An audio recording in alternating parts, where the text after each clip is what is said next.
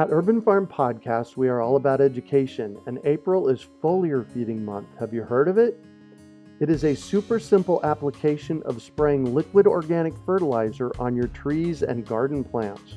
The leaves, branches, and trunks are incredible at absorbing nutrients. And if your soil isn't great or your pH is off, foliar feeding is a quick and long-lasting fix to get your plants the nutrients they need. Want to learn more? Join us for our free online webinar on how to apply this amazing process to your gardens and fruit trees. Visit urbanfarm.org to sign up. That's urbanfarm.org.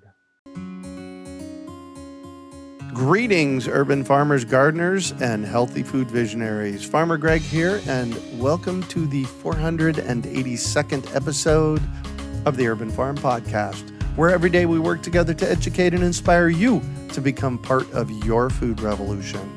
Today on our podcast, we have someone who is inspired to enhance our connection to the earth and each other. We're talking with Michael Gettens about evolving lifestyles in a changing world. Michael is a permaculture student inspired by the diversity of plants and animals that call the Sonoran Desert home. Growing up in New Jersey, his Italian mother sparked an interest in nutrition, and thus the importance of fresh local ingredients began his gardening journey. When he moved across the country in 2014 to Arizona, the unique climate presented an obvious focus on water to ensure a good harvest. Michael took his first permaculture design course, or PDC, in the fall of 2017, led by Dan Dorsey, which guided him to a concentration in rainwater harvesting and a goal to discover low-tech solutions that help provide basic human needs. His current position at Galaxy Gardens includes irrigation maintenance, rain garden design, and planting services. Welcome to the show today, Michael. Are you ready to rock? Let's do it. Excellent. So, hey, I shared a bit about you. Can you fill in the blanks for us and share more about the path you took to get where you're at today? Thanks, Greg. Yeah, it's been quite a journey to get to where I'm at right now, and I'm really grateful for the ability to be where I am. Yeah, it started off, I would say, kind of around my college years. When I started college, I was working a lot with my brother, and we were really breaking through on a lot of things in society and kind of looking at the way it's set up and realizing that there's got to be another way to produce a life, other than the common route of schooling and getting a job that can get a 401k to provide for our families. And it definitely took us on a path where all coming back to the earth and to nature and the way things were around our grandparents' time, right. Being a lot more connected to natural foods and growing your own. So a big part of my path is definitely in nutrition and learning more about the proper foods to eat for my specific body, because everybody has, their ideal diet. Not one diet's going to work for everyone. And yeah, that brought me to, experimenting with different diets, all the way from like veganism to more traditional diets, like including animal products at a more moderate level than what is on the standard American diet. Yeah, cool. And so one of the things that you just said, experimenting with dieting, one of the things I've found over the years is that you're right. Vegan might work great for you, but it might not be great for me. What did you find out about all that? Yeah, that's a really good point. And what I found out is that it really just depends on what phase you're at. What season is it? What are you doing during the day? Are you doing strenuous work out in 110-degree weather, or are you more still during the day? Do you need fewer calories to operate? And that's what it's come down to for me. Right now, currently, I'm going a little bit back to more vegan diet, probably because it is the summertime, and just trying to lighten up a little bit. Cool. The other thing you said, which was really curious for me, you said produce a life. Say more about that for me, would you? Because that, when you bumped up against that, it was like, oh, that's a curious way of putting it. Yeah, I didn't even notice that, but yeah, it's really up to us to manifest the life that we want. It's really sad that the current model seems to be the model of consumption. How much can you accumulate to consume when it's not so much about like what can you produce, like what value can you bring to the world? And it doesn't have to be material things. It could be just your presence, your art, your humor. Wow. So you kind of put consuming and producing on the same coin, different sides. Tell me more about that. Yeah, obviously we are beings that need to consume to survive, and we can work with the forces that be to produce what we need, and it's up to us to be smart with the resources that we have so that we can, make them last a very long time. Well, and it's a shift in how we think, though, isn't it? Going from a consumer to what can I, what really the question is, what can I consume, to what can I produce to contribute? Yeah. How can we produce more than we consume so that there is abundance for everyone? Yeah. I've said for years is that the only place that lack lives is between our ears. Because when I look to nature, when I look to the fruit trees in my yard and the vegetables and stuff that I grow here at the house, even the eggs that we get from the chickens, there is so much abundance. Yeah, it's like how can we distribute that? How can we be less wasteful and make sure that, there's as equal distribution as possible? Yeah. Well, and I actually read an article about this recently, that we actually produce enough food on the planet to feed everybody. This was what this article was postulating. What we don't have in place is a system of quality, number one, and a system of distribution that works to get it to people. Do you think the production of the food is too out there from where people actually are? Like, are we relying too much on the transportation of the food? I think so. Don't you? For sure. Yeah. I think Bill Mollison said that if we can produce 10% of the food that we eat at home, we would totally revolutionize the entire food industry. Oh, man. And hear me over here. I'm sitting here thinking, we need to produce 100% of the food that we consume, but 10% is a revolution. I'll take it. Yeah, we got to start with something that's reachable and obtainable. Yeah, exactly. Wow. So we connected via Facebook. I think you posted something on Facebook, and I saw it. And I was like, oh, man, that's curious. What is he up to? Tell me about that. Yeah, so it was another hot day, and I had a bunch of ingredients at home that needed to get used. So I said, put the solar oven out there, which I can always do more. We can cook throughout the year within a solar oven out here, and there's no excuses in the summertime not to use it. So I wanted to try my hand and try and bake a loaf of bread, which represents such an awesome food that our ancestors ate for thousands of years. And it just makes me excited to make something that is valuable to me and to my family that I could share. Yeah. So how'd the bread turn out? It was really good. It was definitely good. I was really surprised. I didn't really have any expectations for it. So for a first try, it was pretty good. Yeah, and that's pretty good for a first try, because often on first tries, especially when we're starting this stuff, we don't do so well, eh? Yeah, you could call it beginner's luck, I guess. Nice. So you took our permaculture design course here in Phoenix a couple of years ago, right? I did. Yeah. And so permaculture, first I'm going to have you define permaculture for us. Permaculture it's a way to design human settlements using living systems that can regenerate themselves.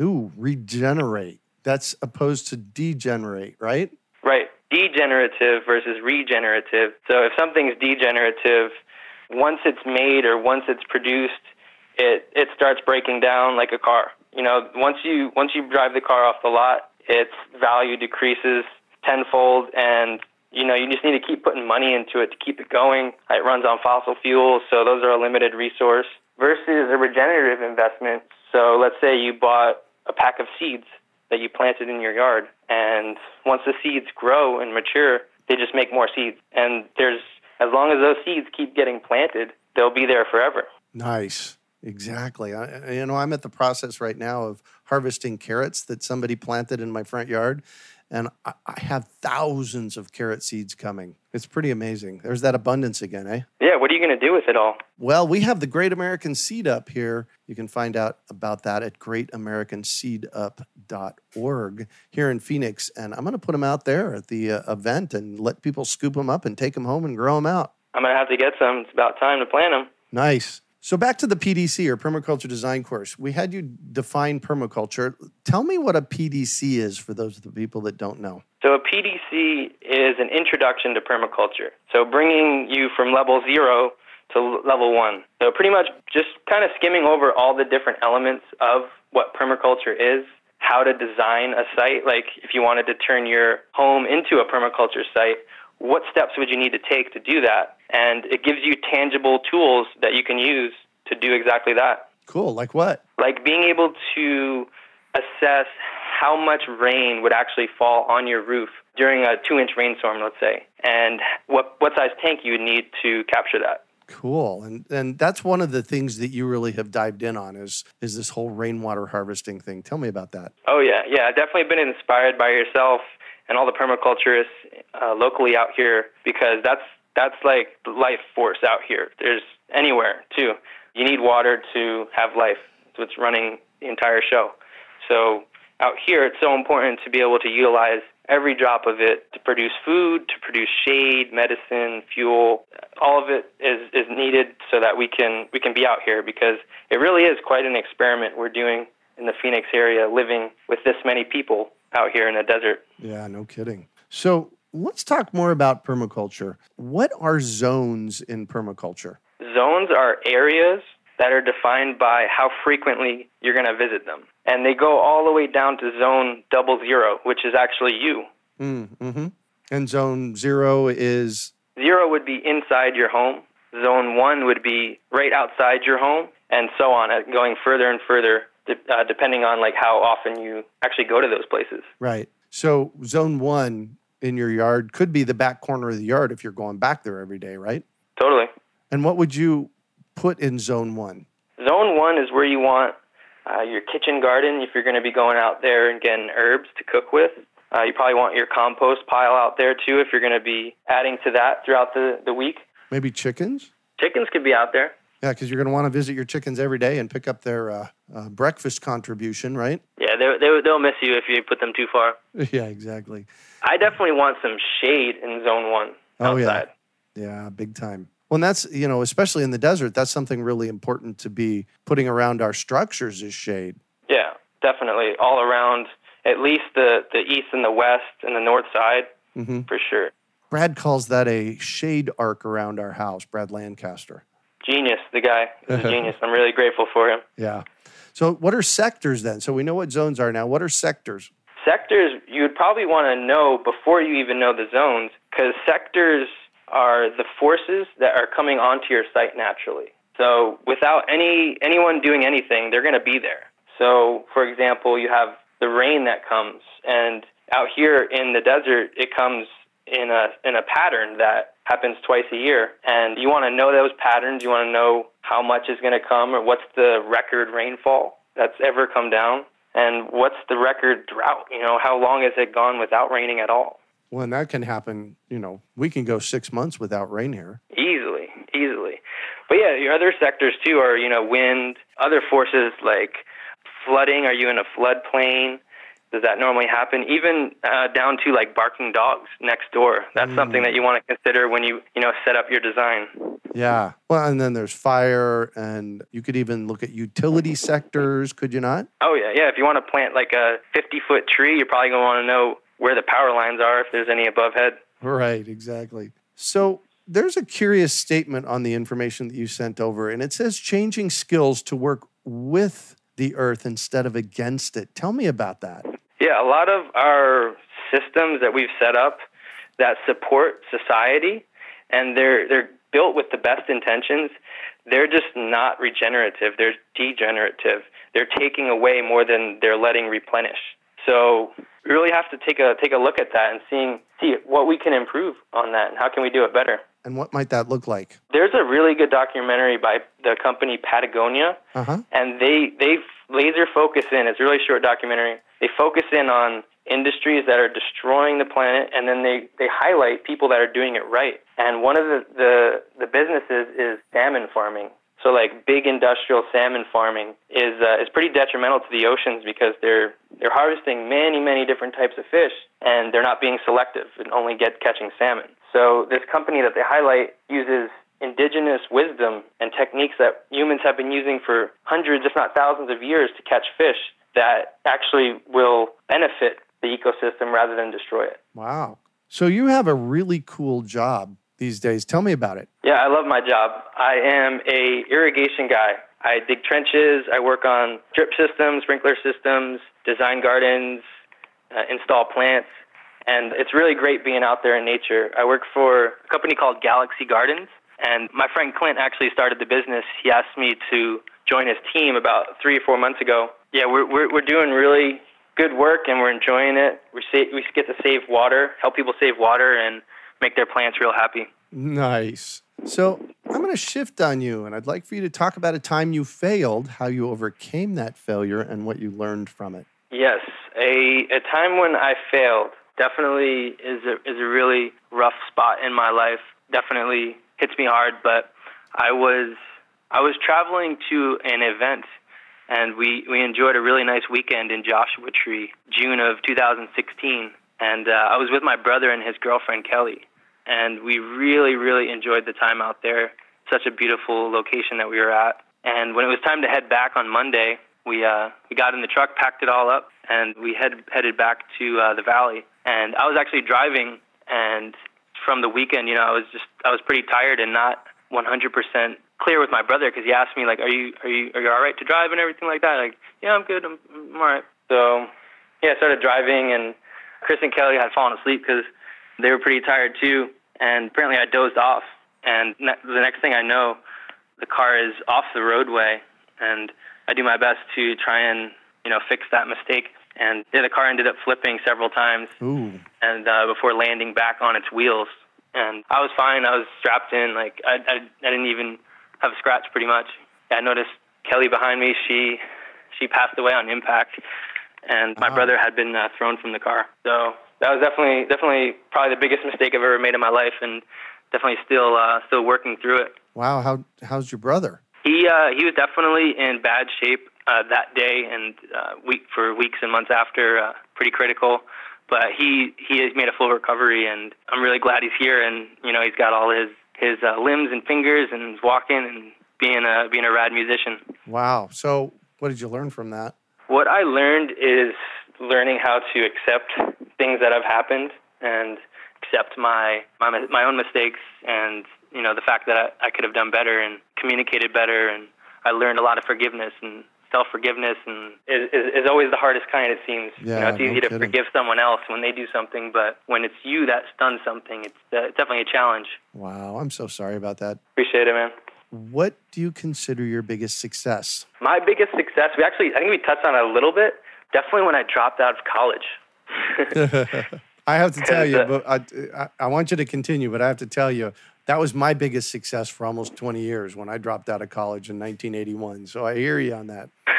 Nice. So when I dropped out of college, I had gone for a year and already changed my major once, and just kind of saw the road I was going to go down if I continued with that, as far as putting myself and my family in debt, pretty much, to have a degree in something that I'm not really that sure of. So I definitely took some time off, and that's when I started taking some nutrition courses and started studying, the other parts of life that they don't teach you in college.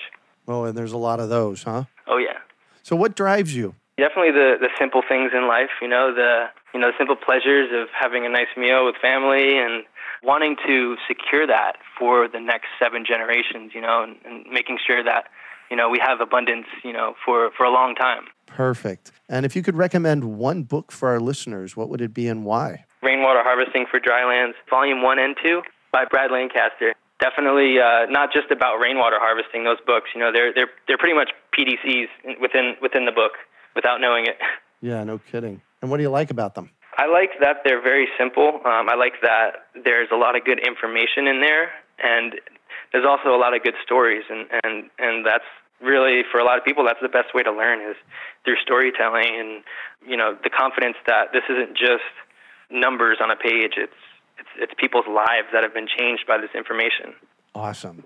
And what one final piece of advice do you have for our listeners? Definitely, piece of advice from my brother and Kelly is have patience, trust, and just show up and do your best. Showing up is a big one. A lot of people don't know how to do that. Yeah, I'm still learning. Well, it's a lifelong learn, and that's for sure. Well, thank you so much for joining us on the show today, Michael. Thanks for having me, man. It's been a lot of fun. You bet. How can our listeners get a hold of you? Facebook. I'm on Facebook, Michael Gettens, or fb.com/mghrtz. Instagram, Michael Gettens. You can get a hold of me there. Just look out for us, Galaxy Gardens. We'll be in your neighborhood probably. Awesome. You can also find show notes from today's podcast at urbanfarm.org/Michael G. We hope you enjoyed today's episode of the Urban Farm Podcast. Remember to listen for tips, advice, and resources to help you on your journey with urban farming. You can find us on the web at urbanfarm.org or send us an email to podcast@urbanfarm.org. In the words of Vincent van Gogh, great things are done by a series of small things brought together. Be encouraged that with each lesson learned and skill developed, you are one step closer in the direction of your dreams. One of the first things that many of us learn when we start to garden is how to water and fertilize the soil. But there is an exception to this rule, and it's called foliar feeding. You should foliar feed or water the leaves of your plant with liquid fertilizer when you want certain nutrients to be absorbed better. Not only are the leaves great at uptaking liquid fertilizer, if your soil isn't very good or your pH is off, foliar feeding can help your veggies and fruit trees quickly get the nutrients they need to thrive. If you're ready to start foliar feeding for maximum growth, yields, and quality, head on over to urbanfarm.org/feed-the-leaves to see our selection of foliar feeding products. That's urbanfarm.org/feed-the-leaves.